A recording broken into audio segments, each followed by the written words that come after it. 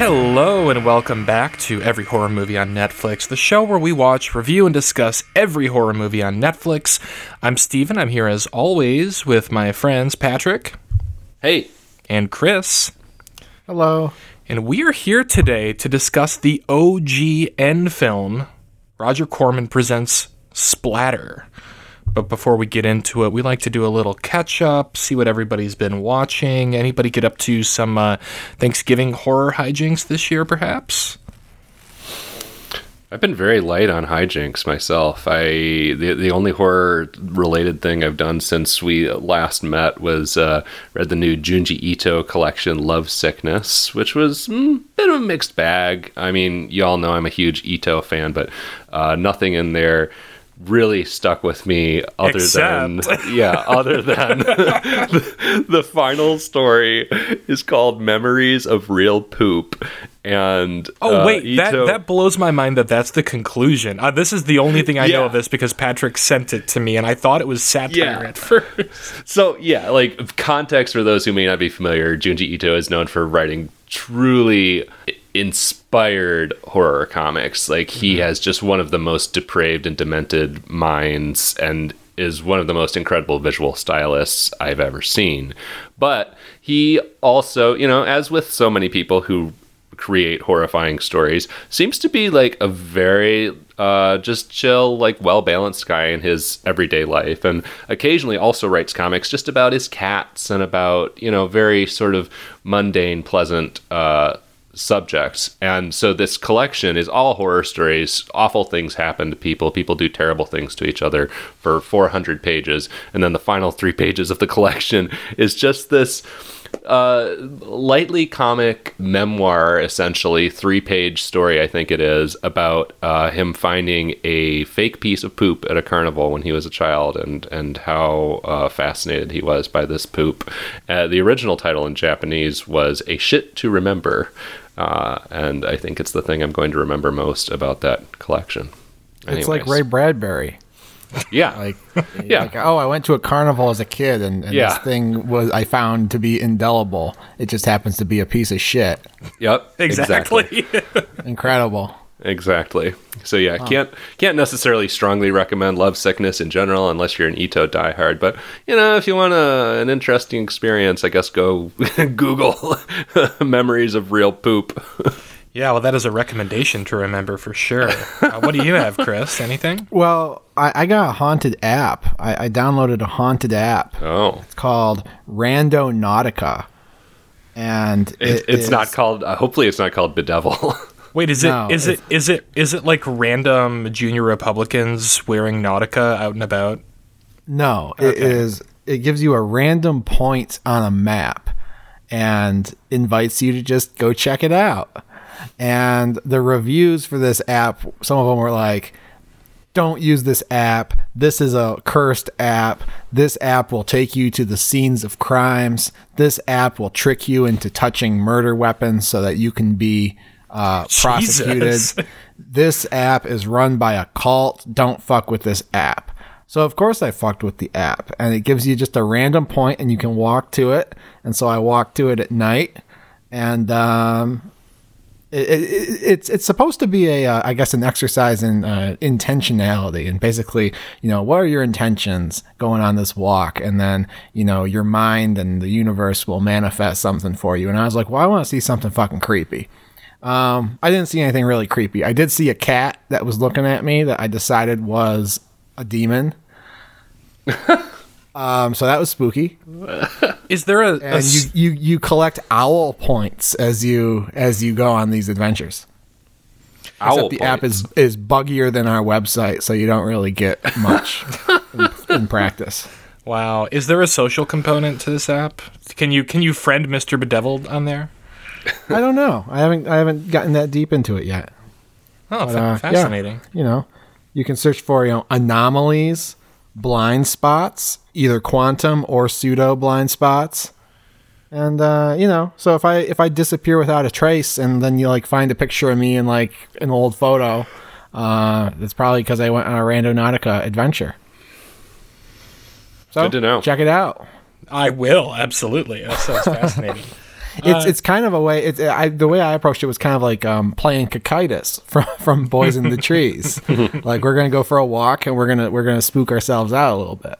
Very cool. I have a couple of nerdy things. I mean, I have been watching a lot of horror, but nothing good. I think I'm just kind of like filling holes in my my horror viewing, just stuff that, titles that I feel like I've already seen the movie, maybe just from the poster and everything I've heard about it, but I should finally check it out.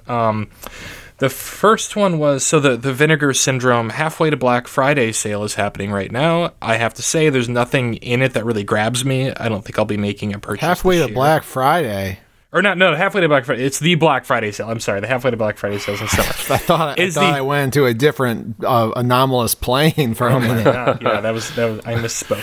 The You Vinegar went Syndrome, into the quantum blind spot. the Vinegar Quantum Syndrome blind Black Friday sale is going on. Nothing really grabbed me, but it did remind me to check out William Lustig's movie Creature. And this is a poster that's always grabbed me. It's kind of spooky. It's got an alien on it. And sure enough, it is pretty much a beat-for-beat Alien ripoff. I just ended up watching it on Tubi last night when I saw that they were putting this out.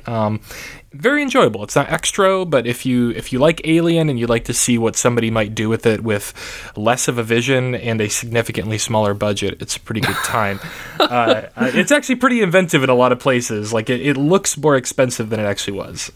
Pretty fun. And I also watched another one that's kind of haunted me for years. Split Second with Rutger Hauer. I remember as a kid seeing the VHS cover of this movie, and it's Rutger Hauer looking like he's in Blade Runner, and there's this gigantic alien, like xenomorph, standing behind him. That's like, in my memory, twice as big as he is. And that's your movie. It is essentially Blade Runner beat for beat with the cheapest possible sets and Rutger Hauer going full method while he's tracking down this serial killer that, spoiler alert from the poster, turns out to be an alien life form. And it's a blast. It's got a cool creature in it. I didn't see quite enough of it for my taste, but for, a free movie on Tubi, what more can you ask for? That sounds great. Jay, you would like it, Chris, for sure. And I hope there's a little monologue at the end where the alien talks about all the things he's seen in his life. There are some monologues, but I can't promise that. And how it's all just lost like mucus in the rain. Yeah, so that's our horror catch-up, I guess. Now for the matter at hand. I'm sure you guys are chomping at the bit to discuss this week's movie. I'm chomping at the bit to choose which one of us dies at the break. Yeah, we should let the audience choose that one. All right, so first of all, Steven, you have to explain yourself. Well, Yeah. Yeah, let's ask Steven the question he always asks us. Why the fuck did you pick this? Because it is totally on brand for us. It is the first ever Netflix original movie. It was a web series, Really? but it was their first experiment in, we're shipping DVDs all over the country. It's getting kind of expensive. What if we could get people to just watch some shit on their computer at home instead? Wow. And oh, really? This is a Netflix project. Yes. Netflix contacted Roger Corman, and he, as always, was up for the unique challenge and decided to hire Joe Dante of Gremlins and Inner Space fame to direct. And I had never heard of this. I saw it actually popped up as a recommendation on Netflix. I saw the Netflix logo on it. It looked like a piece of shit. Corey Feldman's in it, friend of the show. And I just had to. How can you not? How can you not choose Splatter? Well, I had no idea it was the original end film. I always thought that was that what's the movie with Idris Elba, Beasts of No Nation. I always thought that was their first. I don't know. I mean, I haven't looked back at the history, but this was their first experiment, and I think they probably did some other weird shit like this along the way that nobody remembers. I didn't bother to do any research. But fascinating concept nonetheless. And so this movie stars Corey Feldman as either himself or Johnny Depp, maybe a combination of both. He has committed suicide, but before doing so has recorded kind of his own eulogy, and he's invited his, 5 of his closest confidants or frenemies to a wake, and has set up kind of a diabolical game for them. He's out for revenge. All of these people turned out to have crossed him in pretty significant ways throughout his life and career. Yeah, and I was out for revenge on you, Steven, until this morning, because you told us that this was going to be a choose-your-own-adventure. Well, I knew you were going to bring this up, and let me do a little... That's how it was originally released. That's how it was. So I didn't want to read too much about this before selecting it. I didn't want it spoiled, and it is billed, even the poster on Netflix, the key art, says, like, you choose who dies, or something like that. So I thought, maybe this is like an early attempt at a Bandersnatch sort of thing, like Black Mirror, where you get to kind of click through and make decisions throughout. That is not what Netflix gives us. I think they robbed Roger Corman and Joe Dante of their true vision with this release. Well, I don't know the history, but you sent us today the original website where you can watch the web series in an episodic fashion, and you do get the choice on that website to choose who dies. Yeah. So I guess this was a primitive experiment, and maybe by Netflix, and they were like, all right, this is how we're going to do it before, there was the Netflix app and all that stuff. But in its form that exists on Netflix, it's basically, there's no choices. They've made the choices for you, basically. Mm-hmm. So if you watch this on Netflix and you enjoy it, you can go to the website, and I'm sure we'll put that in our show notes. And you can kind of see basically alternate scenes. It doesn't change the story at all, but you can change the order of the scenes, and you can change who's alive at different points in the movie, and who survives at the end. That said, I think based on the limited amount of clicking around I did on that website, I think they made a pretty good decision about how the definitive storyline that would end up on Netflix actually should be. It's more coherent than the version that I watched. I did one click through, and the version on Netflix makes a lot more sense because you get the same ending either way. It's just a lot more convoluted when you have to, when the element of choice comes into play, and they have to jumble the footage around to make sense of that. You get the same ending and you get the same dialogue, and that dialogue makes more sense for the character that survives in the version that's on Netflix than for some of the other characters. This really is OG Netflix content because it came out in 2009, and I think the first notable thing that they did after that was Hemlock Grove, which came out in 2013. So this preceded Beasts of No Nation by 6 years. It preceded Orange is the New Black by a few years. It feels very experimental, and the whole feel of the movie reminded me of a 48-hour film competition. Oh, I could totally see that. Yeah. Where it's okay, they hired Joe Dante, but they didn't give him a gaffer. They didn't give him a focus puller. They didn't give him anything that he would need to actually make a movie. To read the Wikipedia, you would think he didn't even get a script. He said something like, I don't really remember how it all fits together because it was unclear from the start or something like that. So he's completely blind throughout all of production on this thing from everything I can tell. That explains a lot.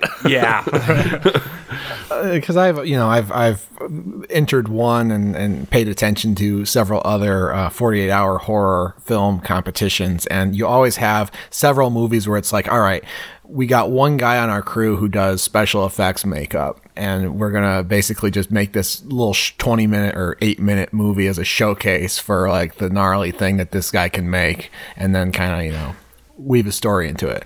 And that's kind of what this felt like to me. It felt like, all right, so we're experimenting, I guess, with this Netflix new internet distribution model, but we're also just okay, it's called Splatter, and maybe they're trying to do a homage to, splatter films or something, but they have characters and there's not a lot of story. It's just hey, want to see this guy get liquefied? Want to see this girl get liquefied?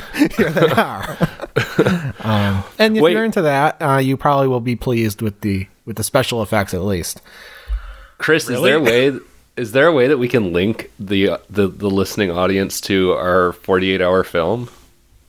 Oh yeah, we can do that. We can. Oh, yes. Yeah. Patrick and I compete in the 48-hour horror film project in Detroit one year. And we made a little movie. It wasn't perfectly executed, but it was fun. Well, I mean, what that you make in 48 hours is. Well, I won 2 48-hour film competitions in college with movies that still hold up. Maybe so you're saying Obituary doesn't hold up? Not as well as Demon Gate and Mind Changers, my other 2 from college, which won. I won those competitions, and then we didn't win anything for Obituary. I don't think I've seen Obituary or the other 2 films you're talking about. What? I'm kind of shocked. All right. Well, I feel like you've definitely seen Demon Gate or Mind Changers. I feel like we've talked about those before, but I don't remember if you've seen Obituary. I mean, put links to all these in the show notes, and y'all can watch them. Obituary, little film festival. Obituary is not like necessarily great narratively, but I'm proud of a bunch of like little things that we did with it. Oh, me too. And like shooting in the funeral home, that was cool. I'm proud of what we did with 48 Hours for that. It was fun. It was a fun experience, and there's some shots and sequences that I'm really proud of. And at the time, and maybe to this day, it represented some of the best work that I had done, especially in the look of it. Although the library movie that we half made would have been better. Yeah. Oh well. But yeah, apparently this movie, to get back to this movie, To Splatter, was shot over 7 days, which. Well, okay, so I guess there are a bunch of multiple alternate endings. 7 days seems like a lot to spend on shooting what I watched. Well, I think it's a little more complicated than that, and I can't get... I watched a couple of interviews with Corey Feldman and Roger Corman about this movie. Like, I can't believe they actually did press for this thing. And it sounds like they shot most of it. Then they had to wait for the votes to come in on who the audience most wanted to die after the first episode, but they'd already shot most of the death. Like, they shot the death of every character ahead of time, but then they had to, like, after the votes came in, they had to shoot some interstitial stuff to tie it together to create the narrative that the audience was clamoring for. And I don't know how that works exactly. It sounds a little murky from every interview I've heard. But effectively, yeah, I mean, basically they didn't spend more than a week on it total. Yeah. And it feels like it. Like, it looks... How would you guys describe the look of this? Like, I thought it was very much like an early episode of The Bachelor or something. Like, even with the lighting and the camera movement. The Bachelor is way better shot. I have no frame of reference for that. I've never seen early Bachelor. I don't know. It's just very lurid. It's very, like, bright, colorful. I don't know. It looks very, very poppy. It's like, it's got, like, Joel Schumacher energy almost. That's very kind. I thought it looked like a cheap imitation of reality TV, and it does seem like that's sort of the concept, I guess. I thought it seemed to be playing a little bit of fun with reality TV tropes. Bringing these 5 characters together with the guy on the TV, giving them kind of the rundown of why they're there. I don't know. I mean, that's a way to look at it. It didn't make me think of that. Like I said, it just made me feel like 48-hour film project. Like, we're shooting this on a handheld video camera, and you get what you get. We're saying the same thing. It looks cheap as fuck. Yeah, I mean, it looked cinematic to me. It just looked like very low budget cinematic to me. Yeah, so let's talk about this cast of characters that Johnny Splatter has assembled for this night of bloodshed. So we've got Stuart Pankin wearing enormous pants as his psychiatrist, who apparently gave him electroshock therapy so he could control his mind. Yep. Tony Todd. Who was Tony Todd again? What was his role? He played the manager. The manager.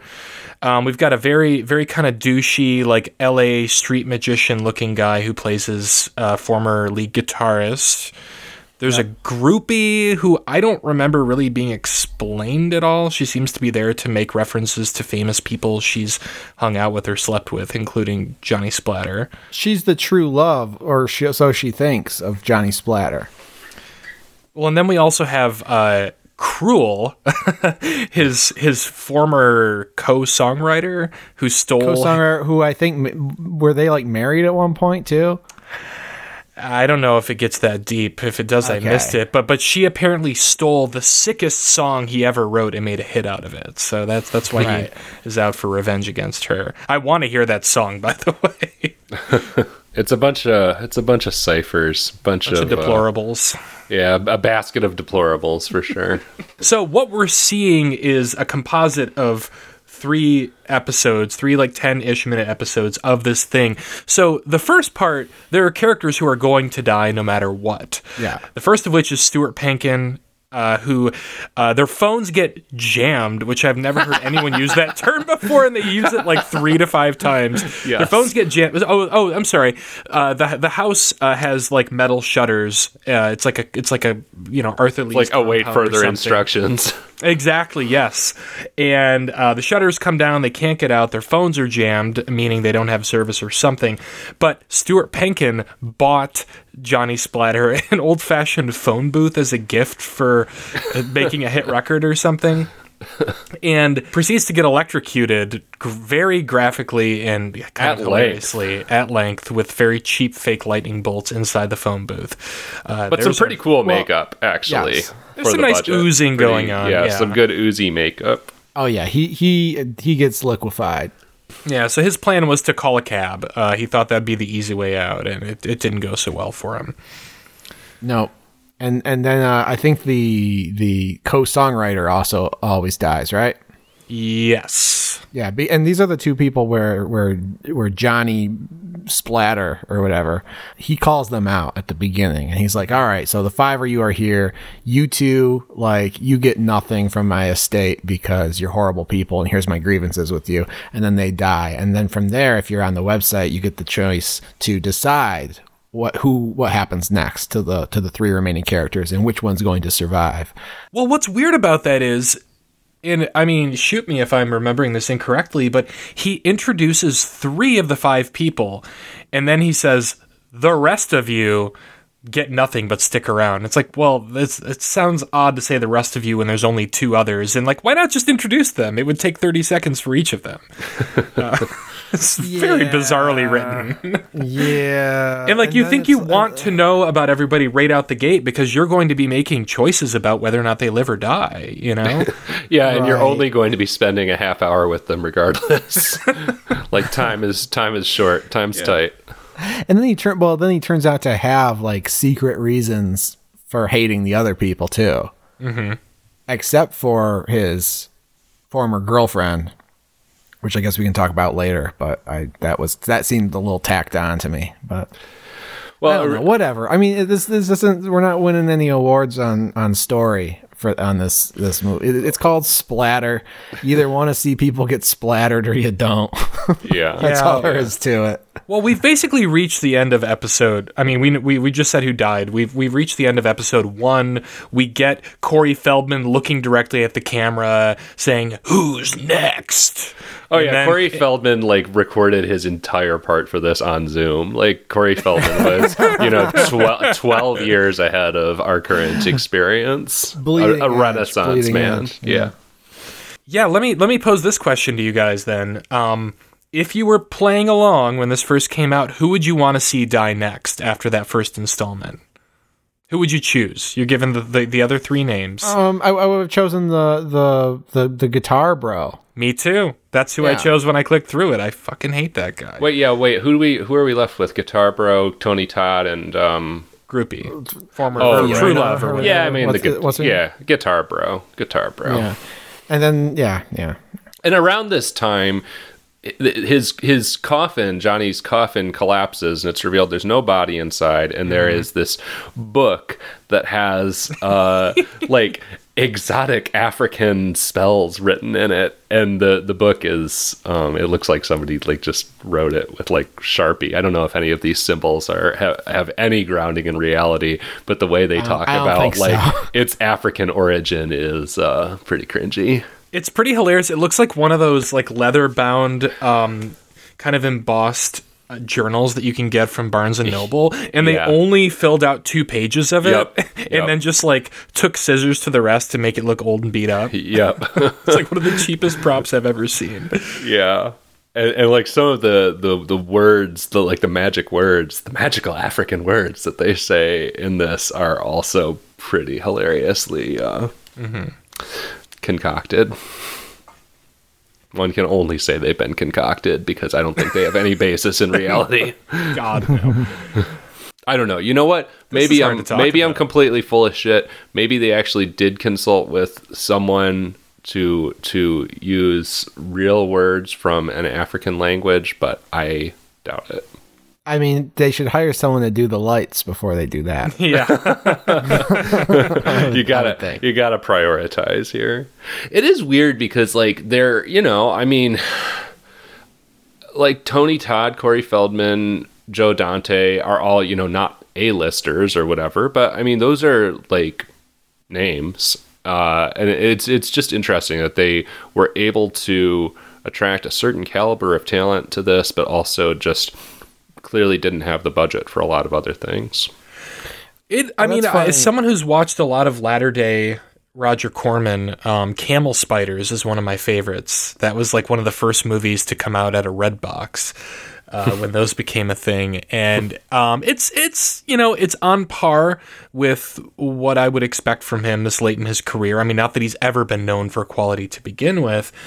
I honestly think for a thing shot in 7 days that sounded like everyone who was making it was deeply confused, it's better than it should be. Yeah, I'd agree with that probably. I was thinking about that though, because like Tony Todd seems like a big star if you're in the horror genre, but he's really not. I mean, well, that's what I said. Like, they're not A-list, but also like, right. If you and I were finishing our movie, like, we couldn't just like dial up Tony Todd and be like, "Hey, bro, can we pay you, $150 a day to work on our movie?" Probably not. No, maybe you could probably get like 200. You could get like Bill Moseley for that price, I bet. Well, that's just the that's the interesting thing about the horror genre. You kind of have horror royalty, and they're all no-name actors. What do you guys think? What do you think Dee Wallace's per diem is when she's working on an indie like direct to DVD, direct to streaming movie that costs like $250,000? What do you think is her limit? Or is it cruel to speculate? It probably is. $2,500 a day. Yeah. Wait. Oh, you mean like her actual rate? You don't mean per diem in like the sense of like a normal per diem where you're talking about just like money you get to spend on whatever. No. Like what would she, because like these actors are all like, they're basically like, okay, we're shooting this movie for 14 days, but we can afford Dee Wallace for 1.5. So I'm wondering what her rate would be. Yeah, I have no idea.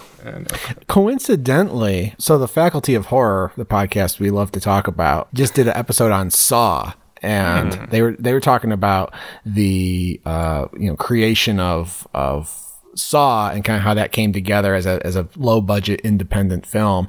And I guess they shot that in a ridiculously short amount of time, but they only had Danny Glover, who's like, obviously the biggest name star of Saw. They only had him on set for like a couple days or something, because that's what they could afford. And according to the Faculty of Horror, the shooting schedule and the lack of budget meant that they did not get all the coverage they needed for a lot of sequences, and that is what created the really like frantic editing that you see in a lot of scenes in Saw, where like the camera's just shaking and it's jump cutting between everything. Yeah. So that's kind of a cool thing. Interesting. I can tell you that Tony Todd negotiated a bonus of $1,000 every time he was stung making Candyman. Really? Yeah, and he was stung 23 times. Wow. I would love to make $23,000 getting stung by bees. That's amazing. Yeah, me too. I got stung by bees 23 times at work last summer, and I got paid nothing. Need to negotiate. I know. I was recording doing a virtual field trip video project with a beekeeper, and it all went well, but then I don't know, I got too close to the hive and one stung me, and it was really scary because I guess when bees sting you, they like tag you with pheromones that make all the other bees want to sting you. And so I was like I was running away from the beehive. I was trying to stay cool and walk briskly but carefully away from the beehive, but they were on my head and they were not leaving.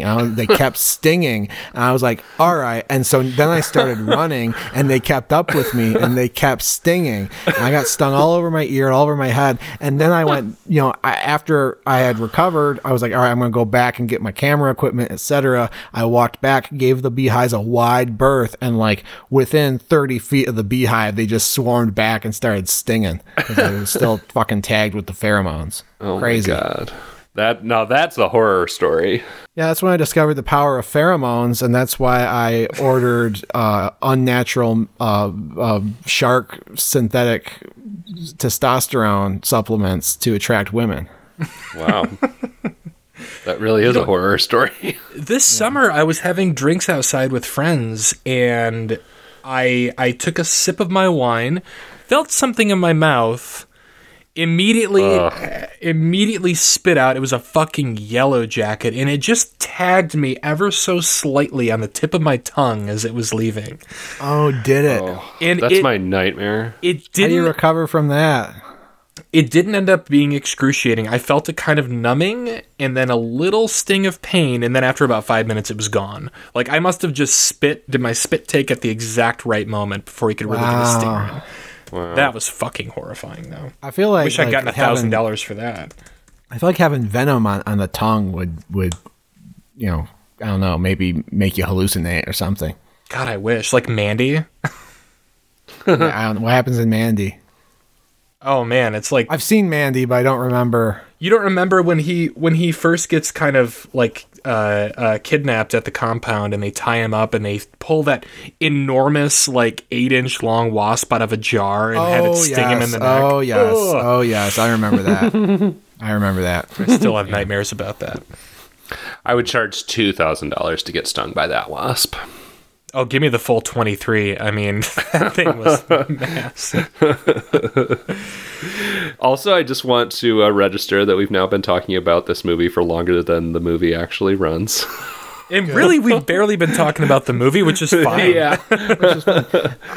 Another thought about Tony Todd. Tony Todd is very active on Cameo, the website where you can go and record I need a D-list cameo celebrities from Tony talking Todd. to you. Mm-hmm. And he looks like he's living a fucking great life. Oh, yeah. Like he records these cameos, and he's like on his patio by his pool wearing like a floral print shirt, like halfway buttoned up, and like a necklace And a he's fedora, got like cocked to the side. Yeah, got a glass of liquor, and he's like, "Hey, Patrick, it's your birthday. Make it a great birthday." And he just has a really warm affect. He seems like a really nice guy. Dude, Cameo is so fascinating to me. Like, has anything honestly better ever happened for a certain tier of celebrity than Cameo? Because you don't have to leave your house. You don't have to go to a fucking convention. You set the price. You control the duration of the interaction, so you don't have any weird thing where like somebody won't stop talking to you or asking you stupid questions. You don't have to look at the person in the eyes. Like, amazing. And you make, what, $50 up to, I think some of them go for like $1,000 or more, right? Like, Yeah. what a great invention, honestly, for people on both sides of the equation, but especially for the stars. Like, I like, my dream is to become well known enough in some respect that I can just sit in my living room and bang out a few cameos and make, $2,000. Well, this begs the question. Yeah, like, you're gonna have to get famous for that. Yeah. because if you're I don't think a podcast is gonna cut it. Yeah. You might have to like become like infamous. You might have to like assassinate somebody and then get let out on reason of mental illness. Oh my God. Yeah. I'll get right on that. Well, the existence of Cameo, now that we're talking about it, makes me think of how that might affect the landscape of like comic and horror convention guests. Like, Yeah. I feel like there are some people, some types of celebrities who maybe have kind of leveled up because of Cameo, and they don't need to hit the road so much. Malcolm McDowell is apparently not one of those people. Like, that man has a whole cottage industry of having hundreds of photos from his films reprinted so he can sit all day and sign them. Well, it's funny because when I think of Malcolm McDowell, as someone who like I admit I have not seen A Clockwork Orange, and I have not seen a lot of Malcolm McDowell movies. The first thing I think of when I think of Malcolm McDowell is Dr. Loomis in Rob Zombie's Halloween and Rob Zombie's Halloween 2. And if you remember, I think in Halloween 2, he becomes just like a sellout. Like, he has a book and he's just doing the convention circuit and doing book signings. That's right. Yeah. And so whenever I see Malcolm McDowell at these conventions, it's like life imitates art. And I do mean art. Listen, well, speaking of art, let's review this thing and then talk about all the other deaths. How about that? Okay. Yeah, let's do that. Okay. I'll go first since I chose it. And I'm itching to get down to that spoiler room. This is a heavy screw it. I mean, this thing is just a complete mess. I can't even recommend watching like the original experience on Joe Dante's website, trailersfromhell.com, because it's just really not that novel anymore. And it doesn't, even at just under 30 minutes for the whole experience, it's bad. It's bad. It barely even entertains. I don't even know what to say, man. Fuck me. Screw it. Patrick. I will give it a Q it. I obviously was not a big fan. I laughed when it was over and was like, wow, did I just watch that? But, in kind of the classic way that I weigh these ratings is, if you've gotten to this point of listening to us talk about it and you're like, should I check that out? Like, yeah, go check it out. It's only 30 minutes long. It's very weird. You've never seen anything like it, I guess I want to say. It's strange that it exists as some like cultural artifact of early Netflix original content. It's an interesting exercise, but certainly couldn't give it any kind of a strong recommendation. Chris.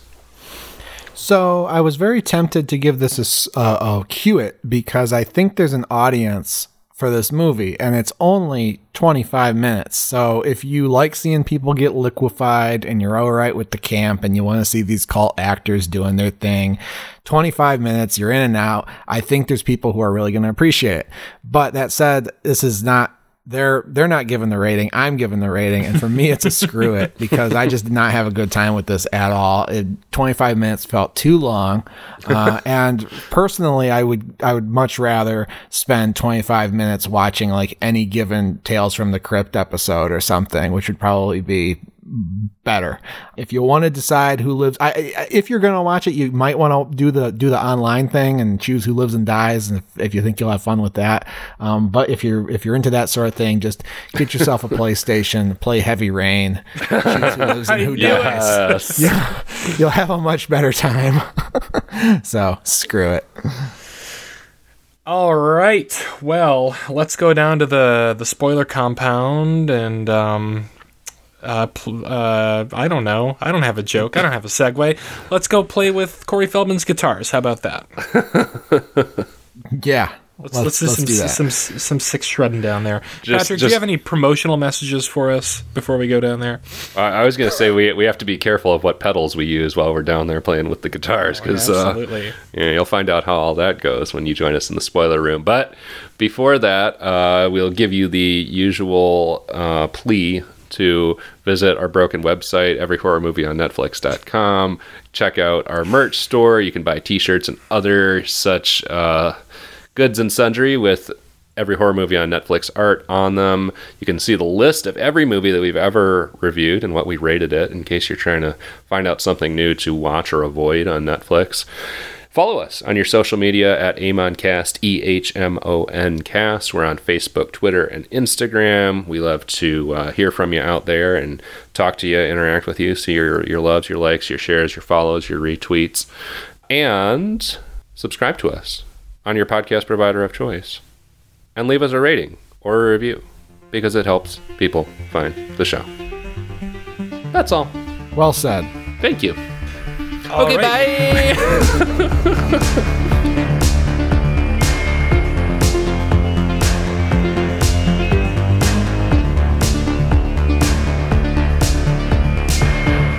All right, so we're down here in Corey Feldman's basement because there's no place else to go. He's bolted the doors. He's battened down the hatches. We're here to spoil the remainder of Splatter. Spoiler alert. Splatter. It kind of doesn't matter who you choose if you go with the original experience. Everybody dies. Well, not quite everybody. There's a sole survivor. There's a sole survivor, and in this movie that's on Netflix, it's Tony Todd, which I agree with that decision because Tony Todd is cool, and he's I think the only one of the three that we've seen in anything else before. And his character kind of fits nicely with how it ends more so than the others. But I agree. Chris, what ending did you get on when you did the OG, the Trailers from Hell version? I got Fiona living. Me too. Yeah, because I wanted to see the Tony Todd death scene that's not in Netflix, and it's underwhelming. So for that reason alone, they could have cut. They could have had Tony Todd survive because his death in the he gets invited into the coffin, and he's like, I'm claustrophobic, and then he gets in the coffin, and then poison gas comes in the coffin. How do you get? What does that mean? He gets invited into the coffin. The Zoom call, Corey Feldman is like, if you get into the coffin, for 2 minutes, I'll give you $2 million because I know you have gambling debts. Oh, okay. Gotcha. And then Corey Feldman's on a little screen inside the coffin talking to him. But then it's like a breakout room. Yeah, it is. Exactly. Yeah. But we should say that Corey Feldman actually lives. Johnny Splatter is actually on the premises as a reanimated zombie splatter man. Man. So he splatters several of the people personally. He slits throats. And actually, you know what? This might be problematic. It's problematic. He only kills 2 people hands on, doesn't he? He only kills 2 people hands on. Yeah. And it's the 2 women. Oh. Well, in the ending that you and we must have gotten the same ending, Chris. So Cruel is still alive in the ending I got, even though her throat is slit. She's reanimated. She doesn't look as sort of ghastly as Corey Feldman does, but she's reanimated, and the reason is he needs a bass player, right? Because but one of her fingers has already been cut off. But that's the joke. She only needs 2 fingers to play the bass, and he cuts off her ring finger or something. Shows what I know about bass. Gotta get that. Not much of a bassman, are you? Not an axemet or the right hand. I don't know. But basically, what happens here? You got your 3 people. You got the lead guitar bro. He decides he is willed, I think, a guitar, but it's like a little toy guitar, and he's like, nah, fuck this, and he smashes it, and then I think my favorite death, I should say. Oh, also. Yeah, for sure. Yeah. He goes down to the basement where Johnny Splatter's $500,000 appraised Sotheby's guitar is in a glass case, and he's like, no, I'm going to take this guitar, and he just decides to have a little jam session in the basement. But then the audio board, the phantom audio board, talk about phantom power, the thing fucking turns on and gets so loud that it just it kills him. He gets killed very loud indeed. It gets very loud indeed. I love this scene. I was watching it with a friend, and we were both like, wait, how is he going to die? Because they can't kill 2 people by electrocution. And that seems like the obvious way to go when he, there's lots of close-up shots of him, plugging the cord in and playing the guitar and the amp, close-ups on the amp and everything. And I thought, okay, well, maybe the amp's going to blow up and kill him or something. But no, he gets, he looks like the cover of that Butthole Surfers album with the pencil going into the ear and the blood pouring out. Yeah. Yeah. And then Fiona's death scene, I did not like. She gets invited to a bedroom, and she thinks that they're going to reconcile their true love. Zombie Johnny Splatter comes out, and he's like, I'm going to give you what you want the most, relief or something. And he tears her still beating heart out of her body. and she dies. And it kind of didn't make a lot of sense for me. I think maybe the implication is that she's an addict of some sort because she goes into the medicine cabinet and starts stealing pills. Stuffing pills into her bra, which I thought was she concealed them very well, too. I wouldn't have noticed. Yeah. So we didn't talk about the CD slashing. I liked that, actually. That was kind of a stupid... I like when I see something stupid, but I've never seen it anywhere else, and I have to give some credit for that. I don't think I've ever seen someone's throat get slashed with a compact disc, so good job. Oh, well you need to see Hellraiser 3, because one of the Cenobites is known, I don't know if it's his actual credit or not, but he's known as CD Man. Oh, okay. Well, shit. Dude, that's me. I'm the fucking CD You man. are. Fucking love CDs. Yeah, but it's not like a broken CD or anything. It's just the edge of a CD, which I'm not sure. Yeah, that's kind of makes it funnier. Yeah. Oh yeah, for sure. It's just the normal, like perfectly round edge of a CD. Lethal weapon. Yeah. And those are your deaths basically. And then at the end, Tony Todd's still alive, and he decides he's gonna take a look at that voodoo book again, and he decides, if I cut off body parts from all the other victims and I say an incantation, I can lift the curse or something. I don't understand it. But long story short, Zombie Johnny. Short story short. Yeah, short story short. Short story shorter. Tony Todd cuts a deal and says, look, you know what? You're going to have a comeback as a zombie rocker, and I'm going to be your manager. And there's a good line about how he says, I'm dead. And he says, haven't you seen the Stones live? Yeah. But that same joke is made by someone else. I think Fiona in the other version that we saw. So they do use a lot of the same dialogue, regardless of who survives. Yeah. All the dialogue in that sequence was the same. And so that bothered me because it makes sense for Tony Todd to make this deal because he's a manager. He's Johnny's manager. Yeah.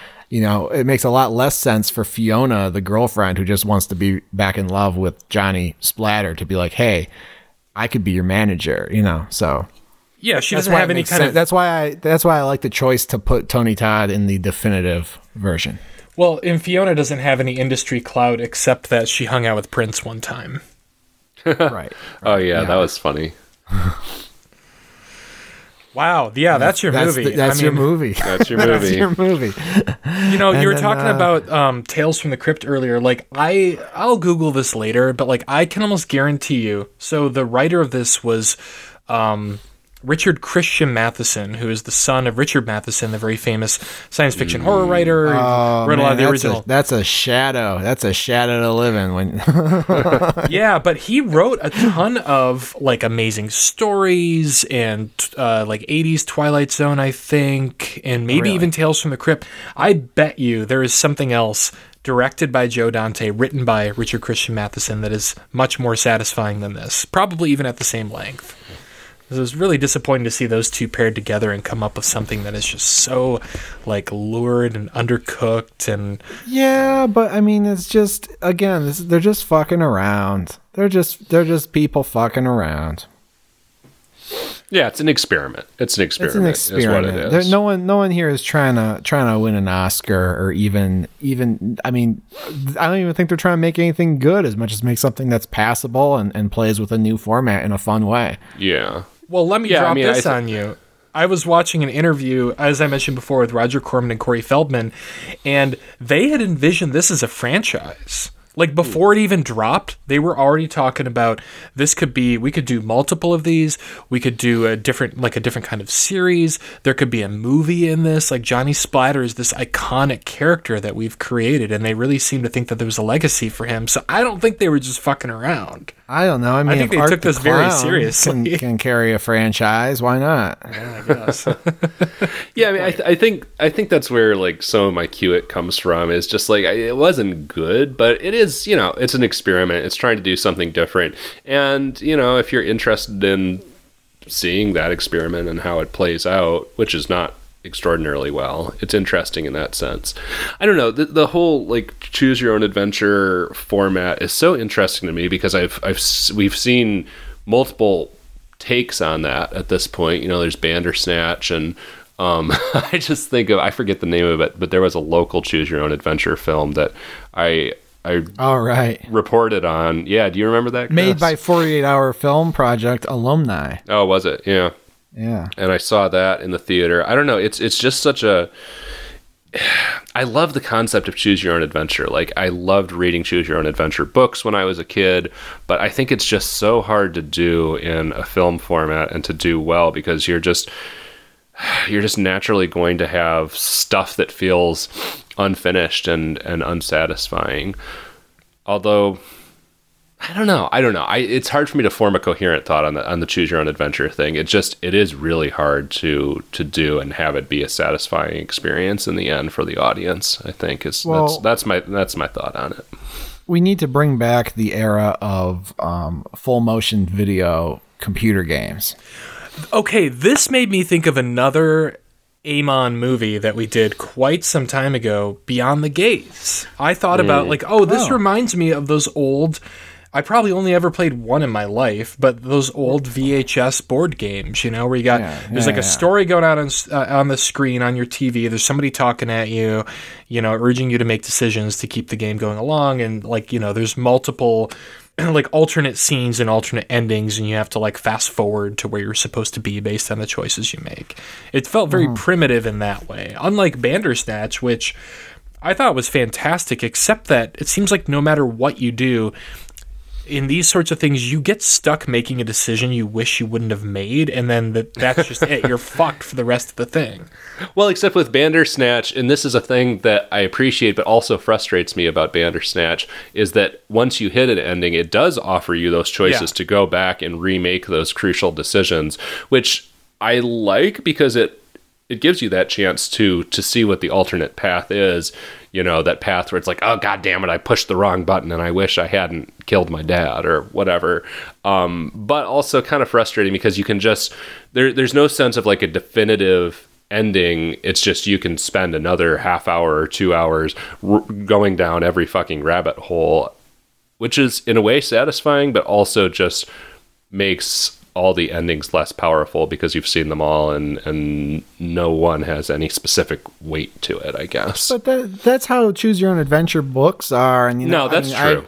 I've read very few of the proper choose your own adventure books, but I read the choose your own Goosebumps books. I read those religiously, and and the thing that they always do is they put cheap shit in there. It's like, oh, you're a 6-year-old boy and there's a 400-pound ogre bearing down on you with an axe. To run from the ogre, go to page 70. To try to fight the ogre, go to page 12. And it's like, well, of course I'm gonna fucking run, but then it's like you choose to run and it's like, oh, but you slipped on your untied shoelaces and now it's the end. He killed you. But if you try to fight him, it's like he raises his axe and then there's a Deus Ex Machina where he doesn't actually kill you with the axe or something. And so there was always a lot of page flipping back and forth and being like, well, goddamn, all right, let's redo that. And then you read the whole thing and then you go back to it. It's like a video game. If you don't have any power in your house or you're on a car ride and you don't have a Game Boy. Yeah. That's all good. Yeah, I mean, it sets you up for a specific kind of experience. The Choose Your Own Adventure format has a unique kind of fun to it, but it can be very difficult to structure an emotionally, narratively satisfying story. I mean, Heavy Rain is sort of a good example because it's fun. All the endings are pretty compelling from what I've read. Except for the one you got. Except for the fucking one I got, yeah. But also still, even within that, there's still just stuff that feels a little disjointed where, different chunks of different timelines fit together in awkward ways sometimes, I mean, it's almost like if you want to tell a single compelling narrative, you should just tell the single compelling narrative and not fuck around with all these multiple branching timelines. But they're two different things made for two different types of experiences. Compelling narrative. Yeah. Well, I'm all about experimentation in storytelling. Some of my favorite books are, complicated, require multiple bookmarks, have multiple entry points, and that can be fun and rewarding when it's done well and when it's done with purpose. But this very much feels like something that was sort of happened, probably went into production very quickly, without a lot of forethought. And they didn't need a lot of forethought because it was a first of its kind sort of thing. Which I guess is maybe contributes to my screw it, in that it just feels kind of non-essential, and that Netflix has improved upon that formula in recent years. Yeah, for sure. But the big problem with splatter as a choose your own adventure thing, I mean, that's a gimmick, and it's a gimmick to get people on the website and to keep up with the web series week to week. And it doesn't really serve the story at all, and it's a bad experience because when you have a choose your own adventure sort of story, in my mind, the measure of it is like, do the choices I make have some sort of consequence? Am I actually guiding the story at all? In which this is just, it's 3 death scenes, and you basically get to choose the order you watch them in. You know? Yeah. Right, and the story ends the same way no matter what, just with a different character at the end. Like you said, Chris, It's like it seems to be the same exact dialogue in that scene no matter who's there. So there really is no weight to your decisions. Right. I love stories and games where it's like at the end you could have 6 people alive, or at the end everyone could be dead based on the decisions you made along the way. That's the good shit. I was obsessed with a computer game, although I think my copy was bugged out, so I never got very far, but I owned the strategy guide for it, and I read that. Bugged out, or was it jammed? I read the strategy guide for this like all the time. It was called Dracula Unleashed, and it was a full motion video game. What does that mean? A full motion video game is kind of like a point and click adventure game, but it uses full motion video like exclusively to drive the story, basically. What does full motion video mean? I guess video. Oh, video. Okay. Yeah, it's actual people, but it looks like kind of digitized. 1995, there was a distinction. I remember those. Oregon Trail 3, or some version of Oregon Trail was kind of like that, I think. But Dracula Unleashed was like a direct sequel to Dracula, and you played Quincy Morris's brother, Arthur, in London, trying to figure out what happened to his brother. And it was a great narrative, but I never got very far because it was bugged out, and every time I went to the guy's house at the wrong hour, I would get killed by the bloofer lady. It sounds kind of like the video game adaptation of The Wind a little bit, as far as being bugged out. Ugh, that was an experience. Did you not play that, Chris? Right. I didn't play that. Oh, okay. I never. Oh, wow. I didn't play it for long. I played it for like 90 seconds. Well, our potential future games correspondent, Kyle, figured it out instantly. Patrick and I are just dumb as fuck, apparently, and couldn't do anything in that game. All right, what the hell are we watching next time? Yeah, speaking of choose your own adventures, let's let the wheel choose our next one for us. Exactly. Let's give up control this time. Mm-hmm. All right, so we have loaded every horror title on Netflix into a mega cyber wheel of death, and we're going to spin it and let it decide what we're watching for the next episode. But now there is a lot of like studio movies on Netflix right now, I think more so than usual. So I'm hoping we get something weird because we've been, we need to course correct a little bit. Yeah. But let's see. We'll give her a spin. It's going. We are going to watch The Seventh Day. Okay, so I remember there was an Arnold... Oh, it looks like Priests again. It looks like Exorcism again. Oh, boy. There was an Arnold Schwarzenegger movie called The Sixth Day, right? I wish we were watching that. God damn, that movie goes so hard. Have you seen that? No, I haven't. Oh, man. That movie gave me... Because that's got some Satan shit in it, right? Existentially terrified. No. You're thinking of End of Days. Oh, you're right. Yeah. Okay, I did see that one. No, The Sixth Day is about a cloning. And Arnold suspects that someone has cloned him, and his clone is living with his wife. Right. I remember the poster now because he's got like a machine around his face or something. Like it just kind of evokes the concept of cloning. That movie's so sick. Because the premise, it was kind of existentially terrifying to me because it was kind of like, well, I assume we've all seen The Prestige in here. All right. Well, similar to The Prestige, the Sixth Day supposes that you can clone somebody, and that clone will have all of the memories and experiences and think they're the original guy, even though they're a clone. And so the big like twist halfway through the sixth day is Arnold Schwarzenegger realizes that a clone's not living with his wife. He's the clone. And then he has to go against revenge against the cloning company. But I remember there's a big climax where he's like trying to kill the bad guy, and the bad guy keeps like going over and cloning himself.